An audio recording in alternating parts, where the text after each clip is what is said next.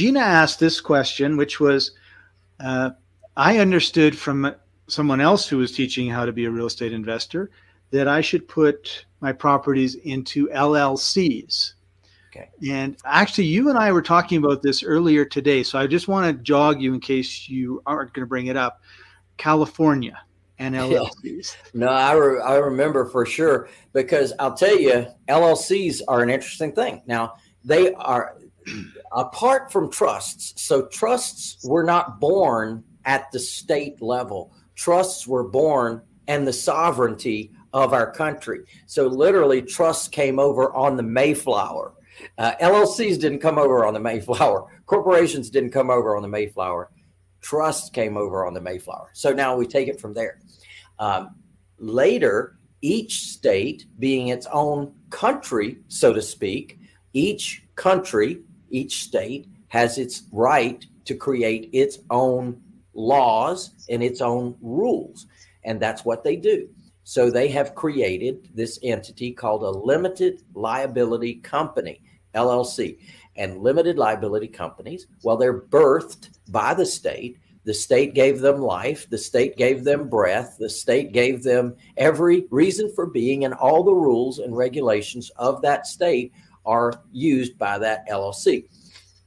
Well, think about this. So California, having not seen a tax that they don't like, California has a franchise tax. So if you are an LLC, they charge you $800 to have an LLC in California. By the way, there's also annual dues, annual fees, and annual tax returns that are required as part of those LLCs. Now, watch this. So let's say you have 10 properties and you put each property in its own LLC because you like what I said about separating the assets from one another. Well, you certainly can do that, but you'd have to set up one of these state entities for each one of those things. Well, what do you end up with? You end up with an $8,000 annual bill for just the franchise tax on those 10 properties.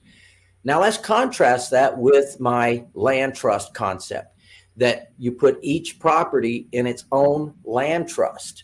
No annual dues, no annual fees, no franchise tax, and the tax return is filed by the beneficiary, not by the entity. So you've got some really powerful things that you can do with the trust concept that LLCs would not give you. And it all depends on which state you're in as to how much it costs to actually own and operate that LLC.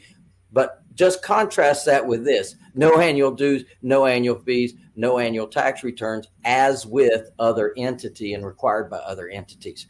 So if that is attractive to you, then I strongly encourage you to learn trusts for yourself. Don't turn it over to an attorney. Don't turn it over to a financial advisor. You must learn it for yourself. They just don't know what they don't know. And there's so many strategies that go with how this works and how you can avoid a lot of the cost, expense, headaches, and defeats that do happen with other types of entities.